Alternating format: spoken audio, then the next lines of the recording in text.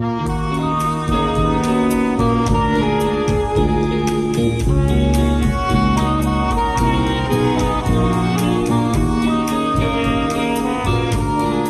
is Reducing Crime, featuring influential thinkers in the police service and leading crime and policing researchers. For over 30 years, Don Weatherburn was director of the New South Wales Bureau of Crime Statistics and Research in Sydney, Australia, playing a pivotal role in forming crime and policing policy at the highest levels of government. We talk about his experience and insights working in a high-profile public capacity.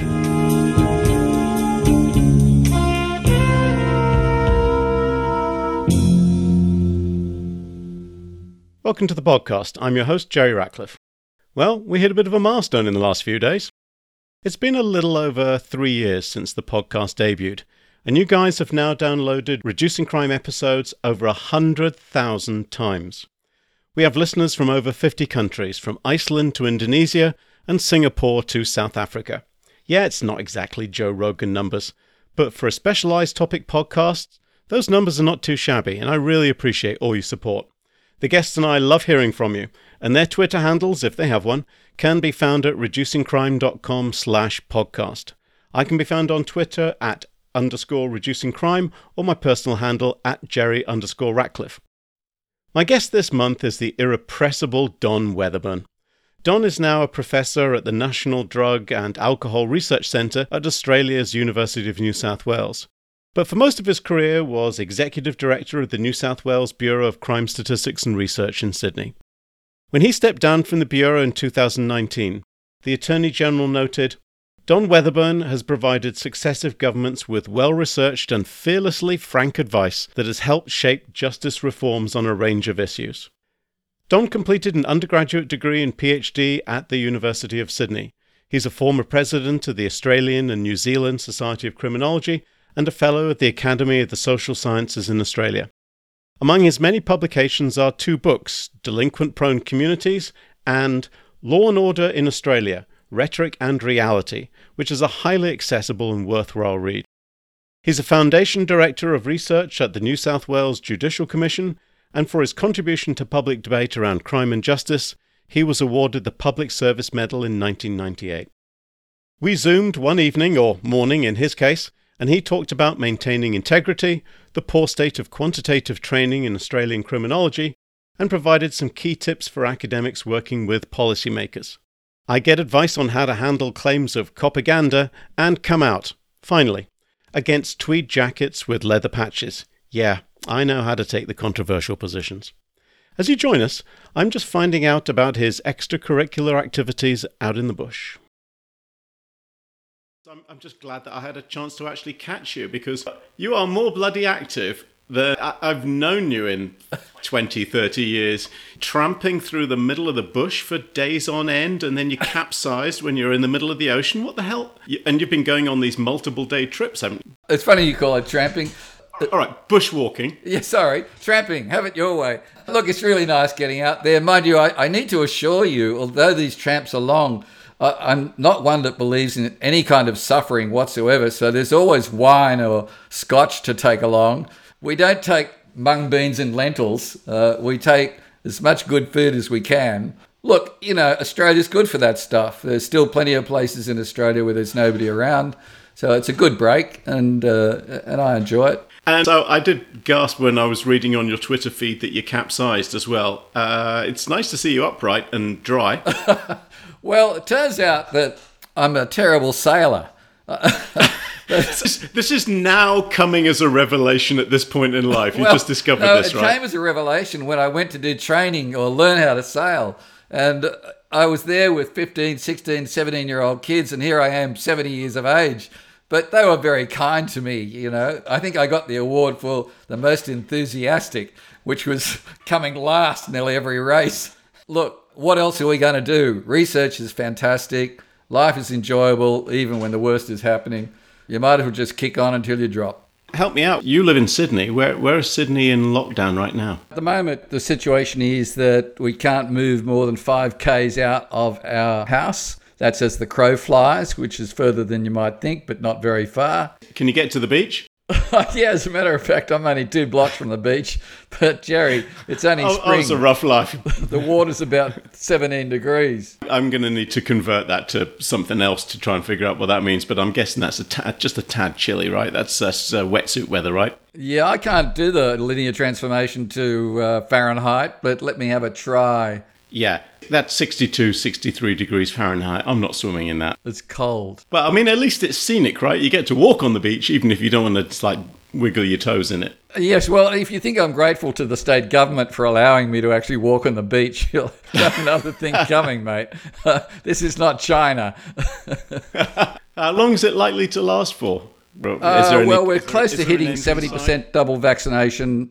They say they're going to open up then. But the hospitals are full. I don't know whether they can take much more. But you've been through this whole thing yourself, except that you had a president who didn't believe in it. No fault of yours, of course. Yeah, please don't blame me. Thanks very much. I don't need that kind of hate mail. It's interesting because you spent, I would say, the majority of your career really working in policy, in government positions.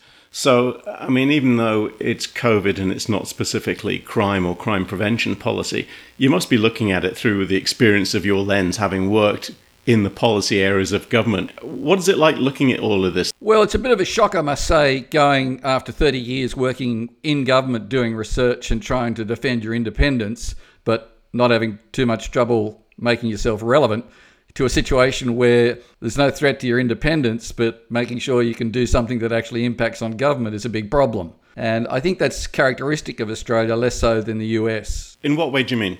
Well, in the US, one gets the impression that research on crime and justice has a more immediate effect on policy than the same sort of research going on in Australia. I wish. I don't know where the hell you got that impression from, but I appreciate the optimism. Good God. Well, let me put it this way. There's a lot more movement of scholars from university to public office in the US than there is here. Here, basically, you're in one place or another.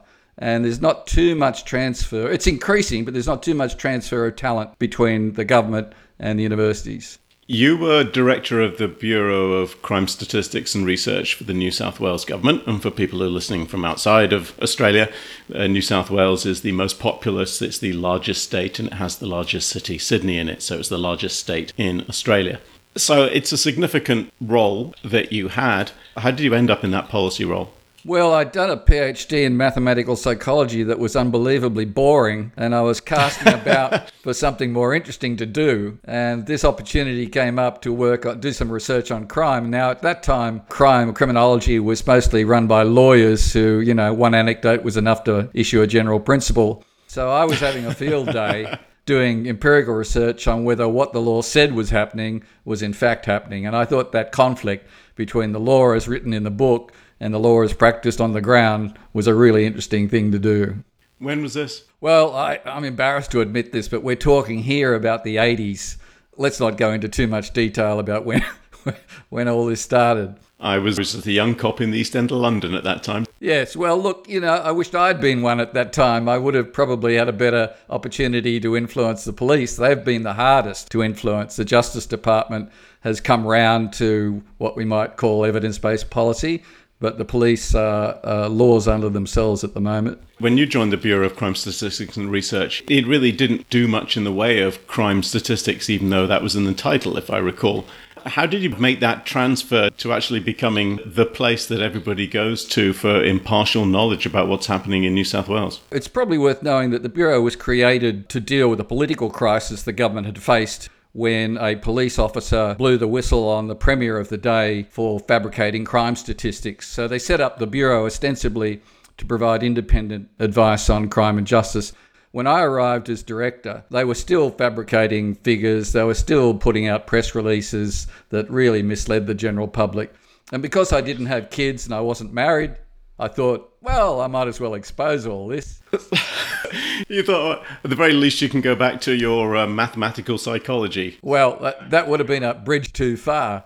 But the police minister at the time was not getting on well with the police, and to punish them, he transferred responsibility for crime statistics from the police to the Bureau. I'm guessing the police department, the New South Wales Police Service, took that really well. Well, the initial reaction was hostile, but it didn't take very long for them to become very happy with that arrangement for two reasons. Firstly, the police hierarchy no longer had to deal with the police union leaking crime statistics. The second thing that they liked is that they no longer had to deal with what they call ministerials, meaning the minister of the day saying what's going on in Redfern or what's going on in this suburb. Suddenly, they could just focus on policing and not worry too much, at least at that stage. Things have changed now. But at that stage, they could just get on with what they thought was law enforcement. Shonky people making up data and fabricating numbers, police unions leaking crime statistics. Do you miss the 80s?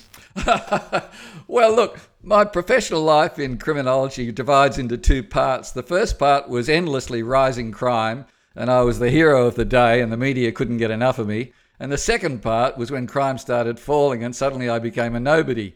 So the 80s were very exciting. The press conferences were packed, but by the time we got into 2010, 2011, people would just ring me up and say, is it worth coming to your press conference? Has anything gone up? That really is a if it bleeds, it leads kind of world. For somebody trained in academia, that's a completely different world to be in. You know, full press releases and media briefing and answering questions. That was quite a baptism by fire, wasn't it? It was, but I quite like talking to crowds. I find it easier than talking to one person. But it was also very exciting to be able to shed reasonable or rational light on what was going on. So for the first time, it wasn't just a question of, have the police done a good job? Is the law enforcement process working? You could actually talk about the impact of employment, talk about the impact of external factors like the price of drugs. And I think that for the public was really interesting too. There's a bigger narrative to tell than are we winning the war? Finding that balance of maintaining some independence but still having a capacity to influence policy. Is that still possible? Well, they are, but it's the old saying, if you give them an inch, they'll take a mile. So what I tried to do was, first of all, I had a rule, no surprises. So when we would design a study, I would take it to the client and I'd say, this is what we propose to do to answer your question.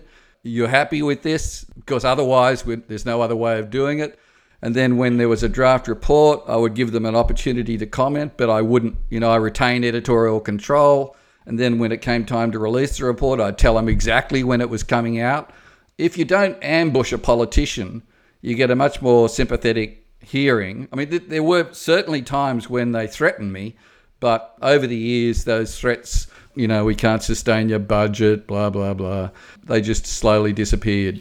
Not as extensive as you have, but I've had an opportunity to work with numerous police chiefs and police commissioners, and they're used to bad news. It comes with the gig. But you're absolutely on the money. They hate surprises because it means they have to start tap dancing and be reactive. What you've come up with is pretty much the same plan I have, which is, if I find something bad, I'll tell you. If I find something good, I'll tell everybody. But you won't get any surprises. You'll know what's coming. The other thing, of course, is don't tell the police how to do their job. Behind the scenes, you might say, look, the evidence just doesn't support this. But sitting in a press conference, if the journalist would say, well, what should the police do? I would always say, look, I give you the facts. You want to know what to do about them? Go talk to the police. Now, that's a fine line to draw from time to time, but I'm not paid to reduce crime. I'm paid to analyse it, record it, etc. It's their job to say what they're going to do about it.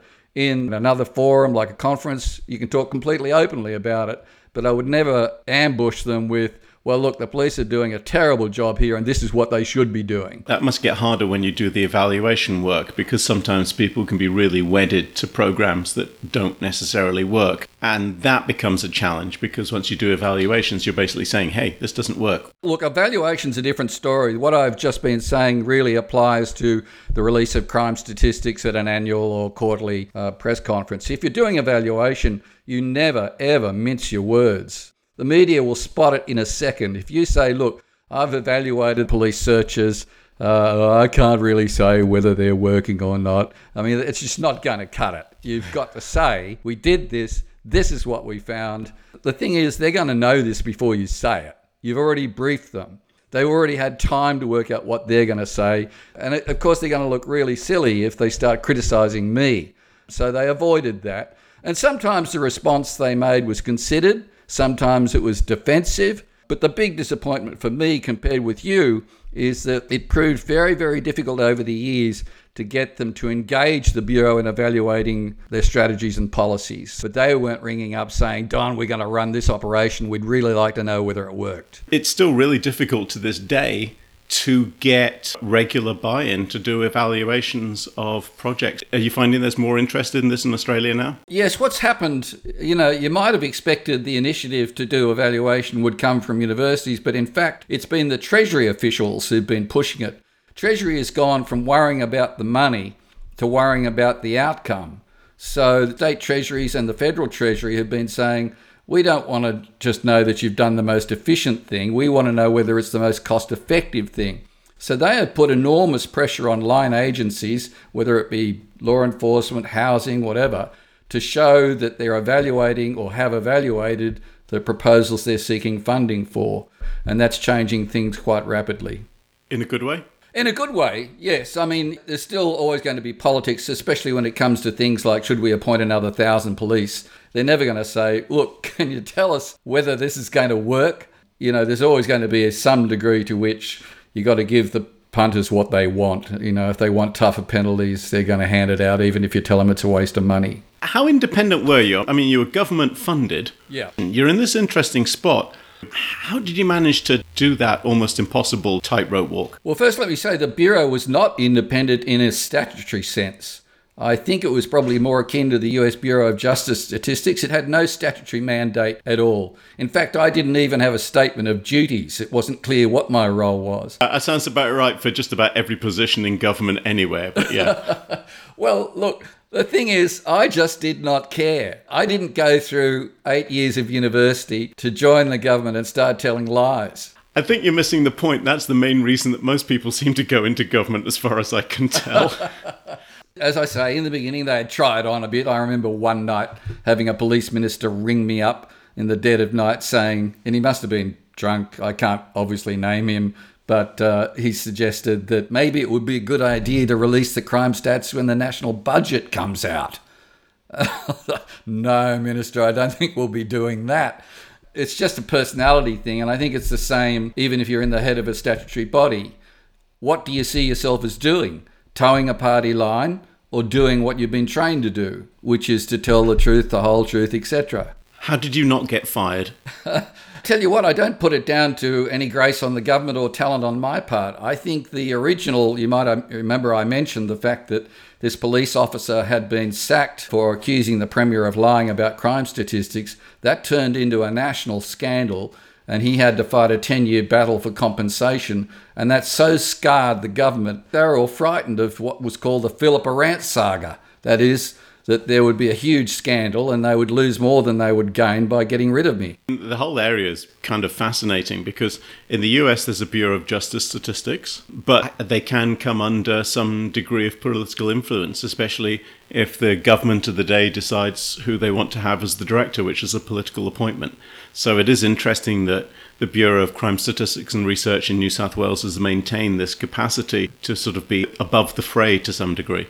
As I say, it doesn't matter whether you're the head of a statutory authority as powerful as, the National Securities Commission or whatever. If you don't stand up for what you believe to be right, you can be compromised. The pay is good. People just want to live comfortable lives. So statutory independence helps, but I don't think it's a guarantee of real independence. That's down to your willingness to make the big calls. What's the relationship between the Bureau and the New South Wales Police now? So we've always had extremely good relationships with the police on the beat. The local area commanders have always been incredibly helpful. I never had a cross word except on one occasion when I got it wrong. But police hierarchy, well, it varies enormously with the commissioner.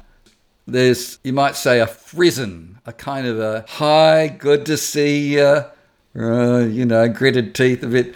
But after crime started coming down, as it did in the US, I couldn't put a foot wrong. And the worst thing was, I was getting politicians crediting me with the drop in crime, like I'd made up the figures so that the government could look good. I remember sitting at a meeting with the police commissioner on one side of the Premier, and I was on the other side, and he said, crime is dropping, and turned to me instead of the police commissioner. Don't look at me. I'm not doing anything. I'm just counting.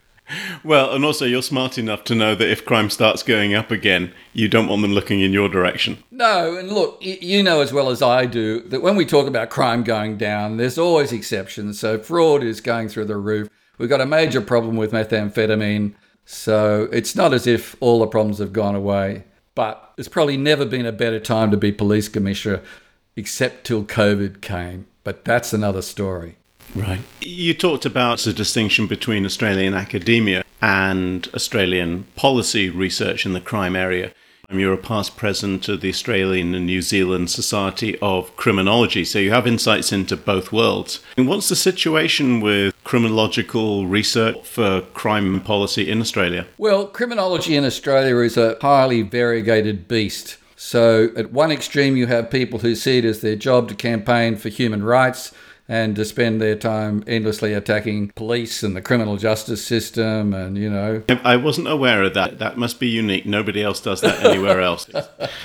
But there are a group of us who see criminology as a science and are unashamed about the idea of subjecting it to the sort of procedures that are common in the more rigorous parts of social science. Heresy. So, you know, I'm constantly criticised as a positivist by those who probably don't know too much about where positivism comes from, but that's another story.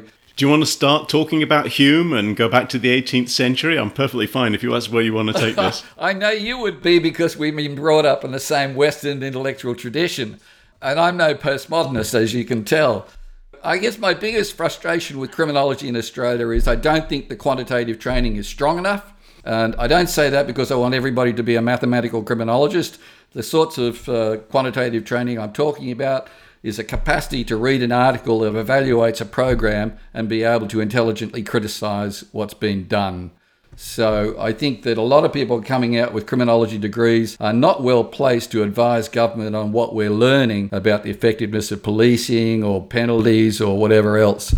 But having said that, there's quite a growth in people interested in situational crime theory and rational crime theory. And I think that's a great hope for a better relationship with the police. It is interesting that there are, good people working up at Brisbane, Mike Townsley and some of his folk, Yep. And of course Lorraine Masrol, who's a previous guest on the podcast. But they don't seem to be the sort of experimental, empirically trained, quantitative researchers coming out of Australia. Now, some of that I attribute to the fact that I'm just not in Australia and not aware of it, but some of it I see the same things that you're seeing. I just don't necessarily see people with the skill set that is actually practical in a policy environment. I think part of the reason for that, and part of the reason for the difference with the US, is this, that a lot of the criminology schools in Australia were founded in law departments where social science is, if not an anathema, at least not taught. It's certainly frowned on. Whereas in the US, a lot of criminology comes straight out of social science faculties. So the Institute of Criminology in Sydney is part of the law school. The Crime Research Centre used to be part of the law school in Western Australia. So there just hasn't been the kind of institutional background that would be conducive to experimental methods, empirical research. More been in the European speculative tradition where you stand back and ponder deep and meaningfully and identify flaws in the content from the standpoint of ethics and human rights rather than from the standpoint of what's true and what's false. Lean heavily on the leather pads on your tweed jacket and stroke your beard. Well, I think the tweed jackets have gone. It's more the safety pin through the nose and various other modern accoutrements. I haven't seen too many tweed jackets in a while. I don't know whether anybody can afford one these days in university, but there you go. Perhaps some of the reason that there isn't this body of people who have got this skill set is because it's not in demand. No, I think there is demand, but here's the irony. It's being filled by management consultants. Oh, bloody hell. Because it's so hard to find people with quantitative skills in the universities in criminology, they're going straight to management consultants. Now, the problem there is that a lot of these coves coming out of management consultancies are very good at stats, but know nothing whatsoever about crime, so they lack the substantive expertise. A classic example was, it could be defamatory to go into it, but for example, forecasting the prison population, building simulation models of the way in which the interaction between drug users and the criminal justice system, finding out whether or not we're doing the right thing to reduce Aboriginal deaths in custody, I mean, all these questions are in hot demand to have answers, but they're hiring management consultants to do the answering. That's not going to end well. Part of the problem was the inflexible funding arrangements of university. I don't want to bore your listeners with the detail, but at one stage, if you wanted to get a grant that would allow you to do research relevant to government, it only happened once a year, and you had to wait 6 months to get the grant. And as you would know, the window of opportunity when some police officer or justice official says, I need help, you can't say, right with you, I'll be there in 6 months. A lot of agencies here have very infrequent grant funding calls. Yeah. And then they say it's going to take at least 6 months to review. And then you can't start the project until we've done all the paperwork till 3 months afterwards. So it's turning around and saying, I get if you're really interested in this, and we'll be right with you in 18 months, I think is actually the norm. It's chaotic. You can't do that in a public policy arena. No. And another part of the problem caused by universities is that there's much more kudos associated with these Australian Research Council grants or National Health and Medical Research Council grants than there is with getting money from government. So even if the money is on the table, and it always is around about May, June, they desperately don't want to have their budget reduced, so they want to give money away. Even in those circumstances, people would prefer to go for an ARC grant or a CRC grant just because of the kudos associated with it. But again, I'm optimistic. I think that's changing, and universities are now putting more premium on impact. As they should. Again, it's a perverse incentive system because those grants are competitive. Yeah. I've had the same thing when funding has been handed to me. It doesn't get any same level of respect as when I've had a nationally competitive grant, regardless of what the work actually did and whether it was useful to the city and the region. Yeah. It's a pity in a way because, from my standpoint, the money is a means to an end. You need the money to do the research. But it's quite clear to me now in university, the grant getting is independently desired. Yeah. In other words, you don't just count your publications, you don't just look at the quality of your research or your citations, you look at how much money you've raised. That's quite distracting. If you're the kind of person like me who just loves writing and doing stuff, stopping for weeks at a time while you persuade your partner to sign a letter that had, some minor typographical error, is just utterly frustrating. I don't think people really appreciate how incredibly time-consuming writing a grant application is for something with a perhaps 10% or less chance of success. When grant season comes around, all the people who apply for grants and the mixed methods people just disappear for 2 months. So we all emerge after the grant deadlines blinking in the sunshine.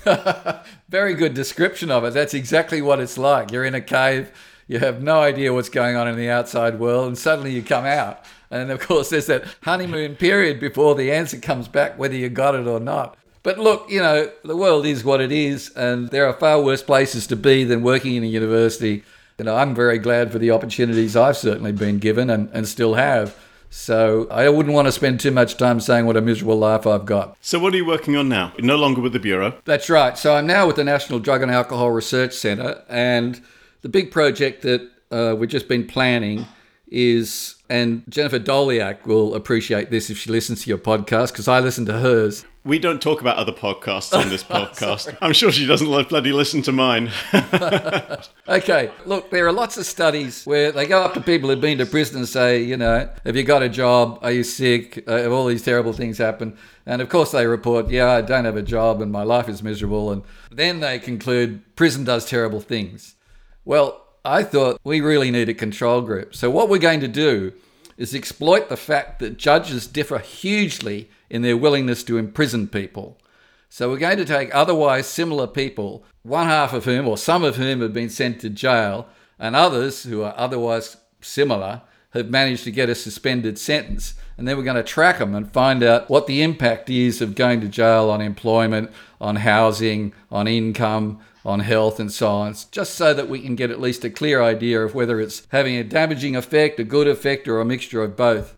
There was a wonderful study that came out of Norway recently where they found that when you lock people up, their health improves enormously. But you can imagine what everyone said. That's Norway. It ain't like that in Australia or the US. That's the point. We can't make assumptions that it wouldn't be like that. Why not? Why don't we? I think it's great that you're having a look at that. There's no point doing research if you already think you know the answer. I think the really exciting part about research is asking a question and not knowing in advance what's going to happen. You press that button and it comes back and you think, oh, God, I didn't know that. Well, I love that moment. Whether it's good or bad, I love that moment when, the results come in. But, if you just went and did research to prove a point, it'd be dull as paste. The best research projects are the ones where, regardless of the answer, you're going to find something interesting. And that's great. Whether you're proving something or disproving something, if you can design a research project where the answer is interesting regardless of what the answer is, that's gold right there. Well, look at the history of research on policing. For years and years, all we ever heard about was the Kansas City Patrol experiment. Policing doesn't work. I used to listen to people saying that. And I used to think to myself, we only need that one study. Is that it? And now, of course, the wheel has turned. Now we know, sure, some things don't work, other things do work, but the progress we have made in getting an understanding of what you need to do if you want to reduce crime as a police officer has gone ahead in leaps and bounds. And necessarily, there have been failures, operations that just don't deliver the goods or only have a temporary effect. So it's interesting, and so is other parts of justice. Yeah, there is this growth in policing research. Just a quick comment about economists. There's three groups of them. There's a group that are concerned about macroeconomists and the way the economy's functioning. I'm not really interested in what they're doing. My son is, that's what he does. There's another group there who are still in love with Becker and still cite Becker every time they start an article. I'm not really too interested. But there's a growing group who are very empirical and who are bringing to bear some quite impressive techniques to answer questions that you and I are interested in. And they are listening to you. I know that. So they're not all bad. Some of them are good. That is actually true. And they are bringing some really interesting and new methods. Oh, it's a scary thought. I may even get one or two of them on the podcast at some point in the future. But I do appreciate that they're engaging with the crime field. They're really starting to understand the crime statistics a lot better. Yeah. And I think if we can get one or two of them to sit in a police car once or twice and actually see where their data that they download originate from, I think we could actually bring a few of them across to the dark side. Look, I think historically part of our concern about economists was that they didn't seem to pay too much attention to where their data was coming from. As long as they had a row of numbers, they were happy. Never mind what we call the data generating process. But I don't think that's true now. I mean, people like Kevin Schneepel, for example, at Simon Fraser, he is as concerned over how the data is generated as any social scientist I've ever met. He looked at the situation where the police had suddenly decided that they were not going to charge people for minor offences. It was a natural experiment. What happens? Well, turns out not much. There's no increase in crime. There's actually a reduction. Right. So, he's basically looking at natural experiments, which is what Cook and Campbell used to talk about. They weren't economists. Yep. Look, I think we can get a few of them over. We'll never get the lot, and we probably don't want them all. They can keep the Beckerites, right? Yeah. Look, I think in criminology, it is a hybrid discipline. It's a mixed discipline. We should be taking talent from wherever we can find it. As long as they are generally committed to empirical research to resolve questions of fact, I'm with them 100%. We've had social psychologists, we've had mathematicians like yourself. I was trained as a geographer. I think the field of crime research and crime policy really benefits from having people with all these areas coming into it, without a doubt. Yep. Yeah, well, geography has made an amazing contribution to crime. Who would have guessed it? Back in the 80s, you said, I'm going to hire a geographer. Well, why would you do that? Now we realise that the spatial distribution of crime is critical to an understanding of what works in reducing it. All these other people coming on board, like geographers and social psychologists and economists, we obviously want them to work with people in the field and work with policy people. What would your advice be for people to work in the policy arena with the police? Well, step number one is when you go to meet a police commander, don't do all the talking. Shut up. Let them talk. Ask the questions. Let them say their piece. You need to learn from them in the first instance what challenges they're facing, how they're trying to respond to those challenges. There's nothing worse, I think, from a 15 years experience commander to have some academic waltz in and say, I've read a book and I know you're wrong. You have to build trust with officers that you're not out to, embarrass them, humiliate them, ridicule them, tell them how to suck eggs. So you need to build long-term relationships with police and share their concerns. I mean, it's a tough job. It doesn't hurt when somebody has a bad day to ring them up and say, look, I saw what happened to you. I saw the way the government treated you. My sympathies, I've been in your shoes. Building that kind of relationship is the foundation for it. The second thing is understand some of the constraints police are under. When police are invited to do an experiment with you, they're open to the possibility that things might not work out the way they thought. They shoulder all the risk because you get a result out of it as an academic, regardless of the outcome. You get something to publish, you get something to show, but they're shouldering all the risk. Absolutely. And what's worse from their standpoint, they are being judged in terms of their crime reduction. So if some strategy doesn't work, they can't turn around and say, oh, look, yeah, I know it didn't work, but I was doing an experiment. So you really need to work on the hierarchy at the same time as working on the local area commanders and saying, look, we're going to try something new here. It may work, it may not, but we need to encourage this kind of experimental approach to things if we're going to find out what's optimal. When I did the Philadelphia Foot Patrol experiment with Police Commissioner Chuck Ramsey in Philadelphia and Mayor Michael Nutter, I briefed the pair of them before the experiment. As I'm talking to them, I'm thinking about all the risks that they are taking because the randomization showed that the highest crime, foot patrol, in the experiment was selected as a control, not as a treatment. Yeah. And I was thinking, wow, these guys have got balls of steel because this could go wrong. Absolutely. And I think getting the police hierarchy on side to develop a culture of trial, experiment and improvement, that's definitely the way to go. And sometimes the government will muck it up. I mean, the state government, for example, told the police they want crime down by 10% by 2020. Well, I can't do an experiment now. My head's on the chopping block. So I think that's really important. But celebrate their successes. If they manage to succeed in implementation, don't just walk away and write your article. Get down there and congratulate them for the job that they've done. How do you deal with a certain portion of criminology will then criticize you for being embedded with the police, or it's just you're part of the propaganda, or you're part of big policing and you've been bought and paid for? How do you be similarly supportive for your research partners whilst maintaining that degree of independence? Well, do we care what they're saying? That's a good fucking point, actually. I've been copping this for 30 years. I once made the horrific claim that crime had gone up. Oh, that was completely unacceptable. One point, though, I think is really important. When you want to mount an operation, you're involved in 30, possibly 100 people, and there can be a lot of slipping between the idea and the action. So this is where qualitative research becomes crucial. Yeah, absolutely. If you've all agreed what you're going to do, you really need to make sure it was actually done the way you intended. We had a study a few years ago where police were going to pick up fingerprints and DNA evidence in some patrols and not in other patrols, and we found no effect. But we had this qualitative researcher checking, and the cameras hadn't been handed out, and the fingerprint machines hadn't been obtained. They were too embarrassed to admit it. So what had happened here was a failure of implementation. I had an experiment that didn't work out for a whole bunch of good reasons. But because we were doing qualitative work, doing observational work, just spending time in police wagons, we learnt so much about just the whole process of how officers deal with people who are having opioid overdoses in the transit system, that it's hugely informed the next piece of work that we're doing. And that the next piece of work now looks completely different than we'd originally planned because we basically understand the system so much better. We understand why it would have failed in terms of implementation, and we've hopefully designed something better this time around.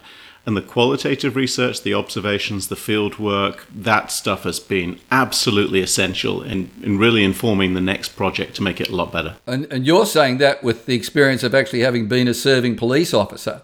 I know a lot about the Philadelphia cops, the patrol officers that work in the city, but the transit system is subtly different in enough ways that it makes a difference. That's right. I mean, I think one of the things we've got to learn is that a lot of the effectiveness of various strategies is hugely context dependent. That doesn't mean every situation is unique, but there are enough variations from country to country and parts of a country to other parts to not rest on your laurels when you've found something that works in Philadelphia, assume that it's going to work in Georgia or some other place that's quite different. I always think if you found these studies from somewhere else, you're absolutely right. You can't assume they're going to work where you are, but that study is certainly grounds enough to think about giving it a try and testing the results. Absolutely. No, I mean, it's too easy to say, well, it worked in Philadelphia, but my state, my city's different. Well, the presumption now is if it worked in Philadelphia, why would you think it wouldn't work? And the only way to answer that question is to do the research.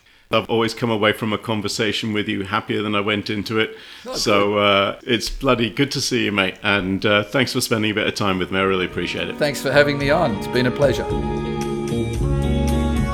That was episode 40 of Reducing Crime, recorded online in September 2021. New episodes are announced on Twitter @_reducingcrime. Instructors can also DM me for a spreadsheet of multiple choice questions for Reducing Crime episodes. And as always, you can find a transcript of this and every episode at reducingcrime.com/podcast. Be safe, and best of luck.